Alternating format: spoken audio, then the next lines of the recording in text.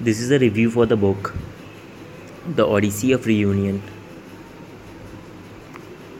The Odyssey of Reunion tells us the story of a man named Murali who was imprisoned in his youth and released from jail in his 60s. Everything has changed around him. India got independence, Mahatma Gandhi was shot dead, and Jawaharlal Nehru became the Prime Minister of the newly independent India. But he remained unaware of all these events of the outside world, limited to sewing and polishing in the dark corners of his prison.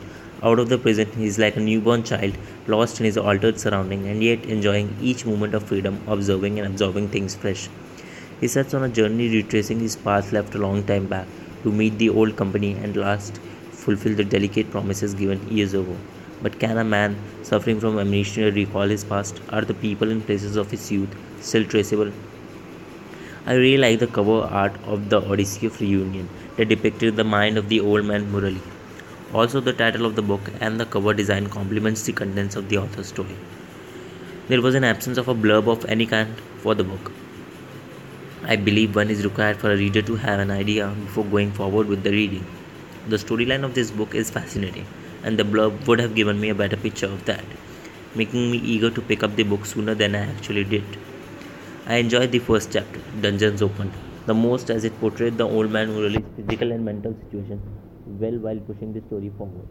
In his voyage to the past, he is accompanied by a young lad called Subrajit who helps Murali fulfill his wishes. The reader gets glimpses of India of the 1960s and also as back as 1990. As Murali grew up under his mother's loving grace and went away for further studies. The author touches upon the moments of human emotion, whether it be love, kindness, self-sacrifice, or devotion that cuts across all the stories in that situation. Overall, it was a pleasant read of a sweet reunion. It was interesting to read about the days gone by, how people interacted, and what the popular views were during the India struggle for freedom. However, I believe I could have been further explored as I would have liked a more extensive view of the former times. Also, the author has noted the events and sentiments which were evident during the 1960s well in his narrative as he discusses the ongoing political tension and the socio-cultural changes. The relationship showcased between the gradually fading old man Murali and the young adult companion Subrajit reflects a contrasting and comprehending picture of changing times but enduring ties. Yes, it was fascinating to watch the old man's journey, his interactions and visions.